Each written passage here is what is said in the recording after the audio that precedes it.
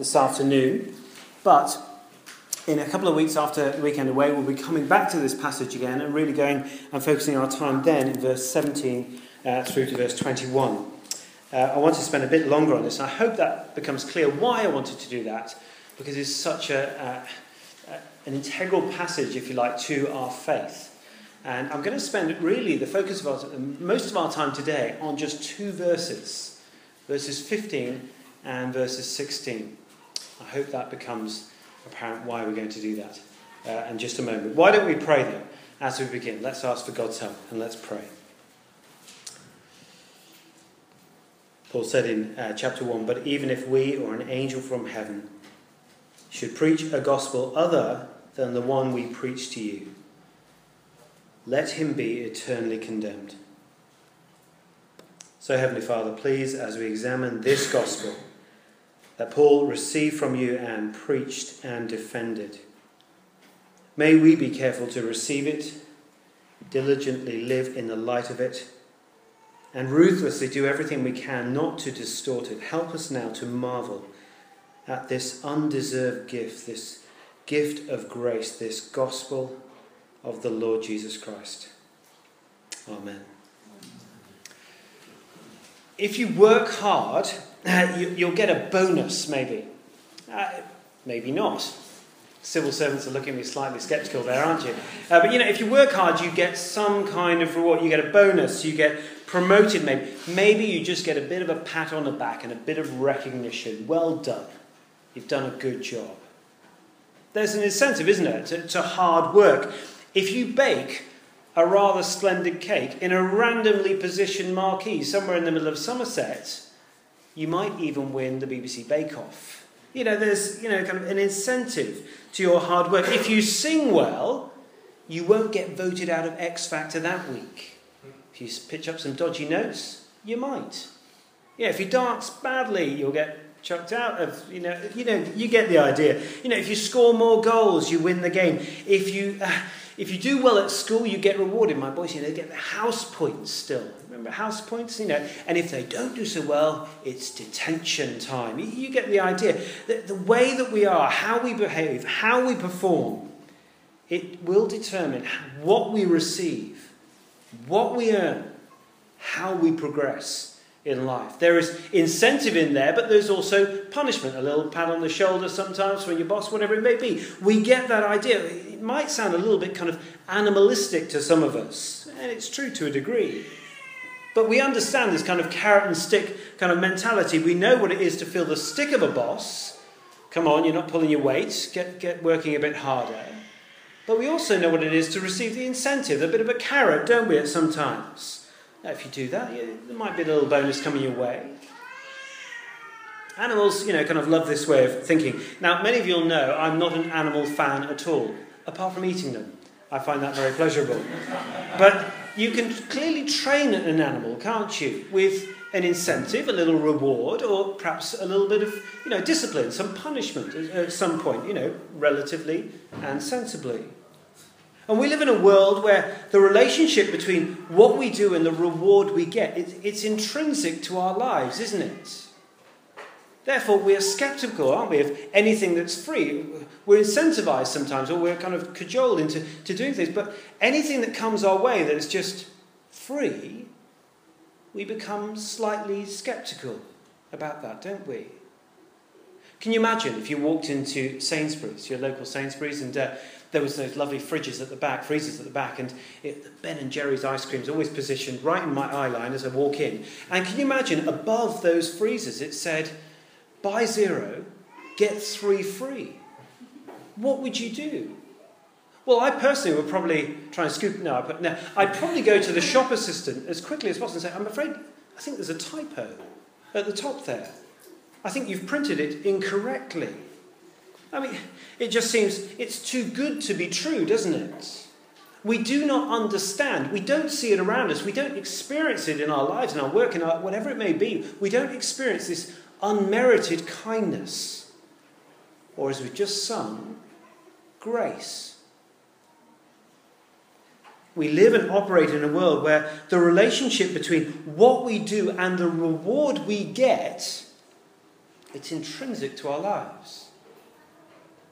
But the gospel of grace that Paul has been preaching takes us away from that kind of normal way of life. The way that we can be right with God, the way that we're to be righteous, the word is in the Bible, is not connected to what you do. And that is what Paul has been teaching again and again and again. It's a gift, a free gift. Neither can we earn it, nor can we merit it in any way. Rather, the righteousness that the Christian knows is a gift of grace, of undeserved kindness. See, heaven is not full of a bunch of people who have kind of reached a certain moral standard. They've got to that line, tipping the scales of kind of goodness and morality. Rather, heaven is full of people who have reached a certain moral awareness, if you like, and recognize they will never be right before God on their own doing. They can't get some house points. None of us can score enough goals or bake enough cakes or please enough bosses, or we can't do any of that and suddenly turn up the gates of heaven and expect a kind of a warm welcome in. You can't even be born into a royal household and wear some odd replica dress thing, and be baptized in a palace. See, none of that matters. None of us will ever be good enough, righteous enough. Rather, righteousness, as Paul's been saying again and again, comes from God through trusting in Jesus and that gift of grace that he is. And it's a free gift. It's an undeserved gift. And it makes no sense to us, does it, in some ways? Science can't explain it. Anywhere we look in the world, we just don't see this. None of us would ever have made this up. But it is the gospel that Paul and the apostles have received from God. That is, as he said in chapter 1, it's not a gospel from man at all, is it? And to depart from the gospel, he's already said, is to know no gospel at all. This is not the gospel if you depart in any way from this gospel of free grace. And as last week we saw, it takes us from the freedom that we can know in Christ and actually makes us slaves. Now, this gospel of grace has been talked about by Paul in Galatians so far. It's been defended. But now, today, he defines it. Clearly, succinctly, and actually very repetitively as well. It seems as though Paul wants us to be very, very clear on this one main point. What is the gospel? As a parent, and actually I used to be a teacher as well, I have this terrible habit, most teachers do, of saying things more than once. Reiteration is really important, you see. Repeating oneself actually makes something very clear in the pupil's or the child's mind. Going over something a number of times, you see, just drives the point home. Get the idea? Paul does the same. Look at it if you can. Verse 15 and 16. You'll see it here. Follow with me. We who are Jews by birth and not Gentile sinners know that a man is not justified by observing the law. Now, actually, better translated is works of the law there. But every time he's putting observing the law, it's really works of the law. What we do to try and merit ourselves before God. Continue there. But by faith in Jesus Christ, he says. So we too have put our faith in Christ Jesus, that we may be justified by faith in Christ, and not by observing the law. Because by observing the law, no one will be justified. So here's our kind of main point for today. Kind of one point, and there's two little application points near in the end. One point, because Paul really wants to make one clear point, and he repeats it a number of times. I know many of us believe and understand this, but so often I find myself, I don't know about you, I find myself kind of functionally, day-to-day kind of life, living as though I need to try and justify myself. That I need to try and, if I do this, that will kind of contribute to my salvation in some way. We need reminding of this. So often. Look at verse 16. Paul says it 3 times. We are justified by faith in Christ. Twice, you see, he says it positively. Right at the beginning, a man is justified by faith in Jesus Christ. You got it? Second time, halfway through the verse. So we too have put our faith in Christ Jesus, that we may be justified by faith. Second time. And if you haven't got it quite by then, you also get it negatively at the end of verse 16. Because by observing the law, as doing works to try and please God, no one will be justified. The point is, we'll be justified by faith in Christ alone. Now, anyone know about what day it is today? Special day? It is Reformation Sunday.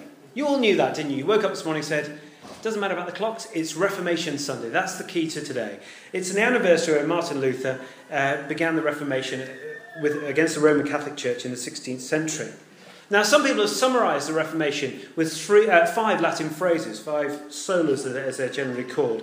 And it's the biblical faith of Christians that Martin Luther, John Calvin, many others gave their lives to kind of point us back to. They are this: sola scriptura, they're coming on the screens, which means scripture alone. Solus Christus, Christ alone. Sola gratia, grace alone. Sola fide, faith alone. Sola Deo gloria, to the glory of God alone. That is what the Reformers gave their lives to defend in the church across Europe. So how wonderful we're looking at this subject today. We are justified solus Christus, in Christ alone. Justified is simply the same word in Greek as the word righteous. If you didn't know, justified, righteous. It's the same word.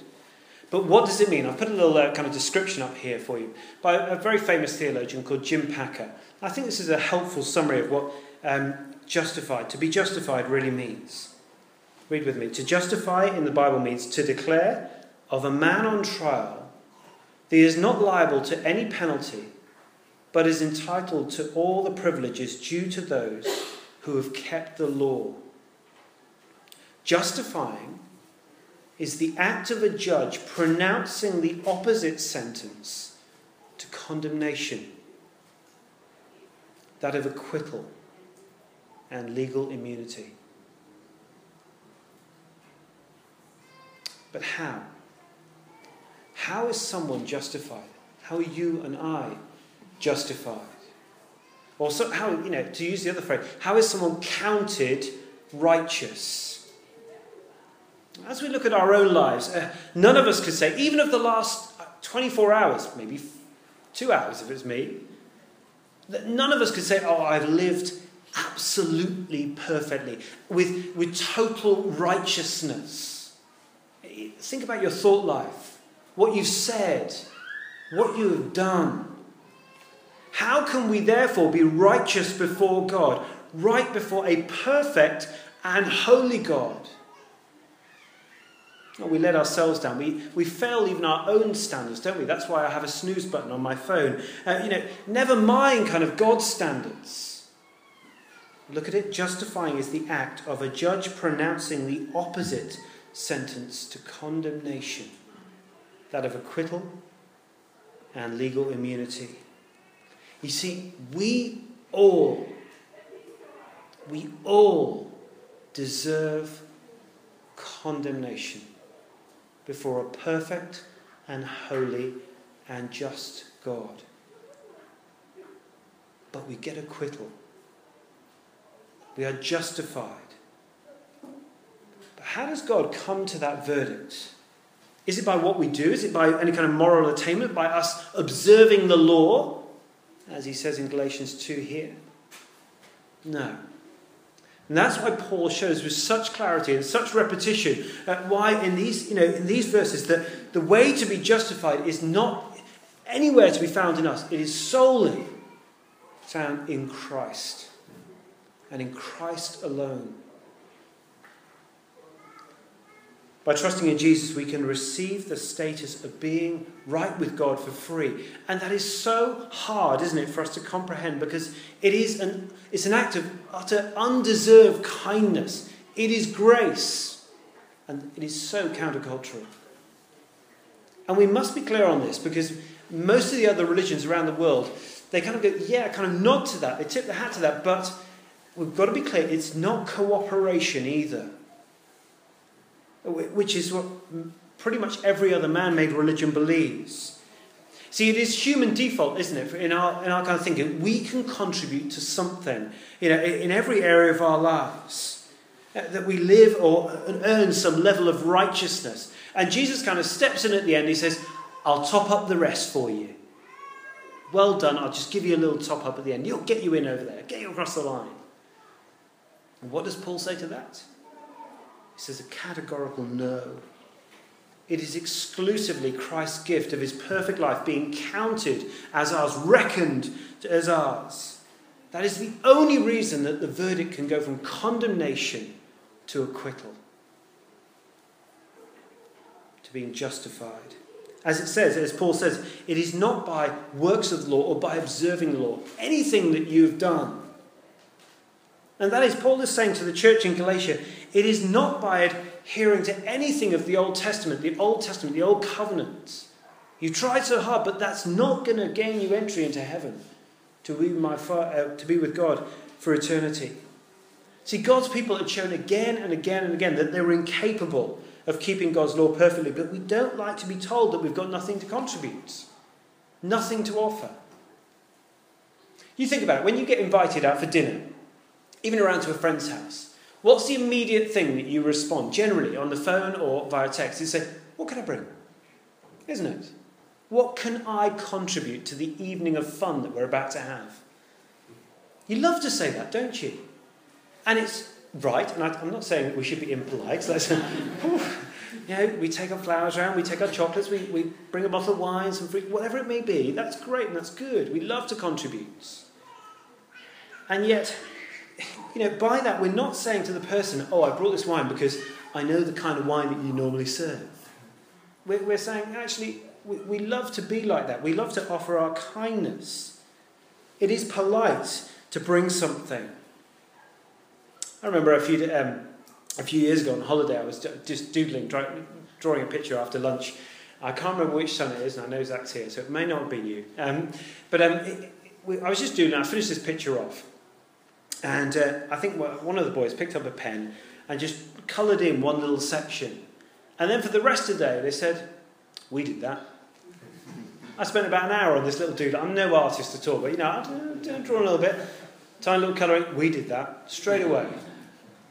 We love to contribute, whether it's our dinner parties, whatever we're involved in, we love to be part of things, to feel that we can offer something. But Paul is clear here, isn't it? It isn't a matter of what we do together with what Jesus does. However much we feel we would like to contribute to our eternal salvation, it is all Christ. Jesus does it all alone, not by the works of the law or by observing the law, verse 16. Paul is clear, but by observing the law, no one, he categorically says at the end of verse 16, no one will be justified. No one will be righteous before God. But all the world religions, they all have an element in them of observing a law that contributes to for them to be saved in some way. And we're told wherever we look, we have to work to be righteous. We have to earn a merit to be right before God. But the gospel that Paul has received and preached to the church in Galatia is the gospel that relies wholly on the Lord Jesus Christ and his perfect life being counted as ours. And therefore the judgment can be justified and not condemned. Paul says it a lot of times, as have I, because it is so important. We are not justified, that is made right by God, with God, by anything that we can do, but only through faith in Jesus Christ. Why? Because Jesus lived. And he lived according to the law, the works of the law, by observing the law perfectly throughout his life. And he offers you that perfect life. He says you can be justified if you put your faith in me. that perfect life can be counted as yours. And you have to put your faith in that finished work, in his life and his death. As he says, it is finished in John 19 on the cross, doesn't he? That is, he's saying, you cannot add to this life. It's all done with. You just need to put your faith in it. Can you imagine, if you imagine Jesus, if you like, a masterpiece in an art gallery, you know, Van Gogh and Rembrandt, and I'm feeling slightly insecure now with a number of artists around me, but, you know, greats of, you know, kind of masterpieces of art. Can you imagine, like my son, walking up to a little bit of, you know, artwork like that at the National Gallery and just go, not quite finished there, have you, Picasso? You know, and saying, you know, it's not a finished work. Van Gogh, you got that bit wrong. Let me just shade in this little bit for you. You know, I guess you get arrested, but you get the picture. It would be utter madness, wouldn't it? Well, Jesus' work is, if you like, perfection. It is finished. It is complete. And yet we so often try to add to that finished, complete work to be saved. Oh, look, I've done this for you, God. I've tried to do that. But all we need to do is put our faith in Jesus. That is how we're justified. This is the gospel. And this is what will save us for eternity, knowing not God's condemnation, but now his love for eternity in the new heavens and the new earth. It is grace. Yes, it is. It's undeserved kindness from God to all who would trust not in themselves but in Jesus Christ. And Paul is not telling us the gospel is the way that is... he's not kind of sharing this gospel in a detached way. Because he places these two verses in the context of a couple of stories here. And we're going to go back to that story with Peter in just a moment. And what it does, I guess it will expose in us our dependence on our works of the law, our observing the law, of doing things to merit ourselves before God. But I hope that it will also encourage us to trust in Jesus Christ alone, as verse 15 and 16 point us toward. So 2 points of application. These are really our kind of closing things. I've drilled that point home again and again and again, because Paul drills home that point again and again and again. So firstly, application. We must oppose those who deny the gospel. Let's kind of just go over the story if we can. Paul's teaching is pretty clear. It comes in the heart of this passage where he's actually opposing his fellow apostle, Peter. And he's saying he's denying the gospel, essentially. On the face of things, it might seem like a minor thing that Peter's doing. Cast your eyes down to verse 11 and 12. You'll see what he's doing. You think, really, Paul, have you really gone over the top here? I mean, what's he doing? Peter, he used to eat with Gentile Christians, that is, non-Jewish Christians. But then, as you see in verse 12, he begins to separate himself from them. And what you've got to say is that really a denial of gospel truth? Isn't Paul being just a bit heavy-handed? Isn't that your response, first off, when you look at that? What is going on here? Well, you see in verse 11 that Paul, the two apostles met in Antioch. Paul opposes him face to face. It sounds a bit like one of those kind of boxing match things, wouldn't it? At the beginning of a boxing match, they kind of come right nose to nose there. Why, though? Paul says it very plainly, doesn't he, in verse 11? Look at it. He, that is Peter, is clearly in the wrong. Now, you see, the Old Testament, it instituted all sorts of laws, ceremonial cleansing laws, okay? A Jew would meticulously have followed these laws in order to remain ceremonially clean and therefore acceptable to go and worship in the temple courts. Okay, if you want to look at those ceremonial laws, please do. Leviticus 11, 15 and 20. So people, you see, couldn't draw near to God in the temple worship if they had eaten certain foods, if they touched a diseased person, or they had eaten with certain people, namely Gentiles. And here's the issue. Peter would have known these laws, but he would have also known some other stuff too. Mark 7, I think it's going to come up on the screen there.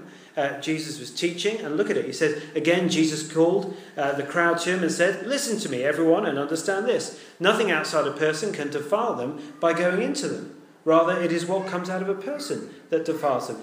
Jesus, if you like, said, I fulfilled those ceremonially cleansing laws now. Who wrote Mark's Gospel? Peter. He knows this. And despite Peter receiving a vision from God in Acts 11, telling that he must not call anything impure that God has made clean. He's seen this also with Cornelius in Acts chapter 10. If you remember, Cornelius was a Gentile convert. And what does Peter go on to say? He says, God does not show favoritism, but accepts men from every nation who fear him. So despite all that Peter knows of both the Old Testament and Jesus fulfilling that, he's now in this situation in Antioch. And what's he doing? He hypocritically withdraws himself from eating with his Gentile brothers in Christ, Christians. And his influence, look what happens, verse 13. Everyone follows him. Well, what do we learn from that? Why is this so important? Peter hadn't changed his convictions. He still believed everything he wrote about Cornelius in Acts chapter 10. That God accepts men from every nation. Yes, of course he does. The problem is, he's just struggling to live in line with the gospel that he was both preaching and believed in. What was he doing here? He was allowing cultural differences to actually become more important than gospel unity. And it was hypocritical and it was infectious. And that is why Paul is so quick to oppose Peter in Antioch. You might be saying, yeah, I get that, Andy, but it's still quite detached. I don't think we're going to have in Earlsfield many people walking around calling themselves a circumcision group, placing this kind of pressure on us. I think you're right. I'm not sure you're going to meet folks like that in Melspar. But, the circumcision group, these Jewish Christians, they're trying to uphold these Jewish elements of these kind of ceremonial regulations. You're not going to meet them, but what is the real issue here for Paul and opposing Peter? Let me just give you a couple of things, which I found really helpful in my reading this week. Firstly, I think he's being quite nationalistic. There's a kind of a racial tension thing going on here, isn't there?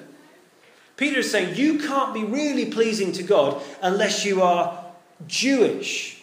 Maybe you're not born that way, but you've got to act that way. As one scholar put it, that is just another form of legalism.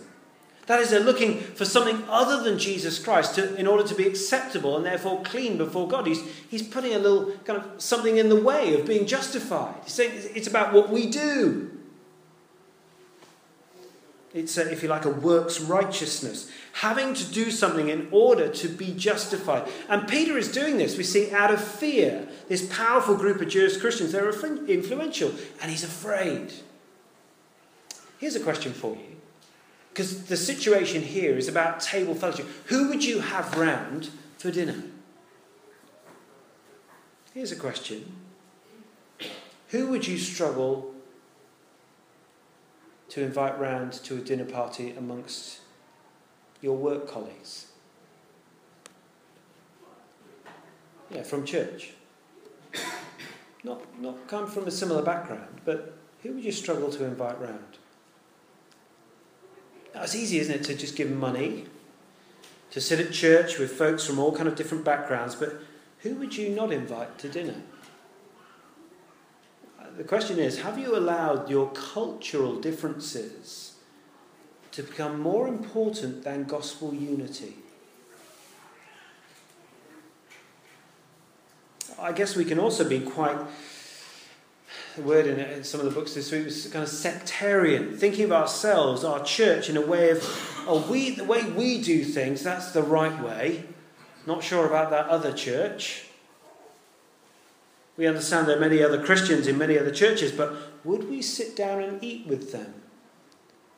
Or would we say, when I look at my diary, I'm not sure you'll fit in this week. Haven't got the time. Again, the same question comes back to you. Have you allowed your cultural differences become more important than gospel unity? I guess another issue may be class. It's a big issue in this country, isn't it, I think? Very similar to the issue of nationality or kind of racial tensions. We can politely live amongst and even sit in church with people of different backgrounds, different class, if you like. We may even be as polite as Peter, just gently withdrawing. We'll sit down and maybe even on the same row, that would be radical, at church. And yet, would you invite them for dinner? They might be slightly awkward, in comparison to your very suave friends. But would you invite them round for dinner or to a coffee, kind of time with your NCT folk? That's children kind of thing, but don't panic. With all your, very lovely mummies of Earlsford, would you invite your friend around from church around with that group? Or would you keep them at a distance? A formal kind of relationship just at church, though. What are you doing? Essentially, you're denying the gospel there. And we must oppose that kind of thinking in ourselves. You're denying the truth of the gospel. And in denying that kind of table fellowship, as you might call it, even if you've only done it in your heart, you've begun to kind of manufacture a kind of self-esteem by comparing yourself to others. You're saying, this is the way I get my kind of self-esteem. And by only having friends like that and not unifying around the gospel. But the gospel says that we are all unclean without Christ. And we can only be made clean, righteous and justified in him. Justified by Christ alone. We must oppose those who deny the gospel. We are not to load each other with guilt. We will all fail in this area at times. Rather, we need to draw people back again and again to remember the grace of God that has been showered upon us in the Lord Jesus. And only then can we begin to live out this grace in our lives, which is our last point. In verse 14, just cast your eyes down there very quickly to finish. We must live in line with the gospel. When I saw, verse 14, that they were not acting in line with the truth of the gospel, I said to Cephas in front of them all, you're a Jew, yet you live like a Gentile and not like a Jew. How is it then that you force Gentiles to follow Jewish customs? He's saying we need to act in line with the truth of the gospel. Now, literally, what Paul is saying here is he's saying you are not, and the Greek is like ortho kind of walking. That is straight walking. Ortho means straight. So you go to an orthodontist to straighten your teeth out. You go to an orthopedic doctor to straighten your kids out, I think. It kind of works like that. The gospel is a truth, a message. It's a set of claims that we are justified by Christ alone. But that gospel has implications for our lives. We must be straight, in line with the gospel, Paul is saying. Tim Keller puts it this way. I thought it was very helpful. It is our job to bring everything in our lives in line with the truth or direction of the gospel. We are to think out its implications in every area of our lives and to seek to bring our thinking, our feeling, and our behaviour in line. Given the world we live in, given the assumption of the world that everything is earned or merited, the Christian life is an everyday realignment process, if you like. One that we need to work out every single day. One that we need to help each other with every single day. As Paul did Peter here in Antioch. We need to come back to the gospel continually so that we might live in line with it, think in line with it, behave in line, be united in line with it. We need to see the free grace that is an offer in the gospel and continually to remind ourselves that we are absolutely nothing without the Lord Jesus Christ. They were the very words that Justin Welby this week, if you put him up, not Justin Welby, when this chap got baptised this week, the centrepiece of his speech in St James's Palace was this. This child is nothing, he said, without Christ. See, whether a prince or a pauper, middle class or working class or whatever, morally upright or morally downright awful, whatever your background or your class, whatever it may be, we are absolutely nothing without Jesus Christ. And the only way that we can avoid condemnation as we stand before God at the end of our lives is to be justified, counted righteous in Christ. We need to trust this gospel, put our faith in this gospel, oppose those who deny this gospel, and live in line with this gospel. And we're going to be looking much more in the following weeks of what that looks like to live in line with the gospel of Jesus Christ. Let's pray as we close.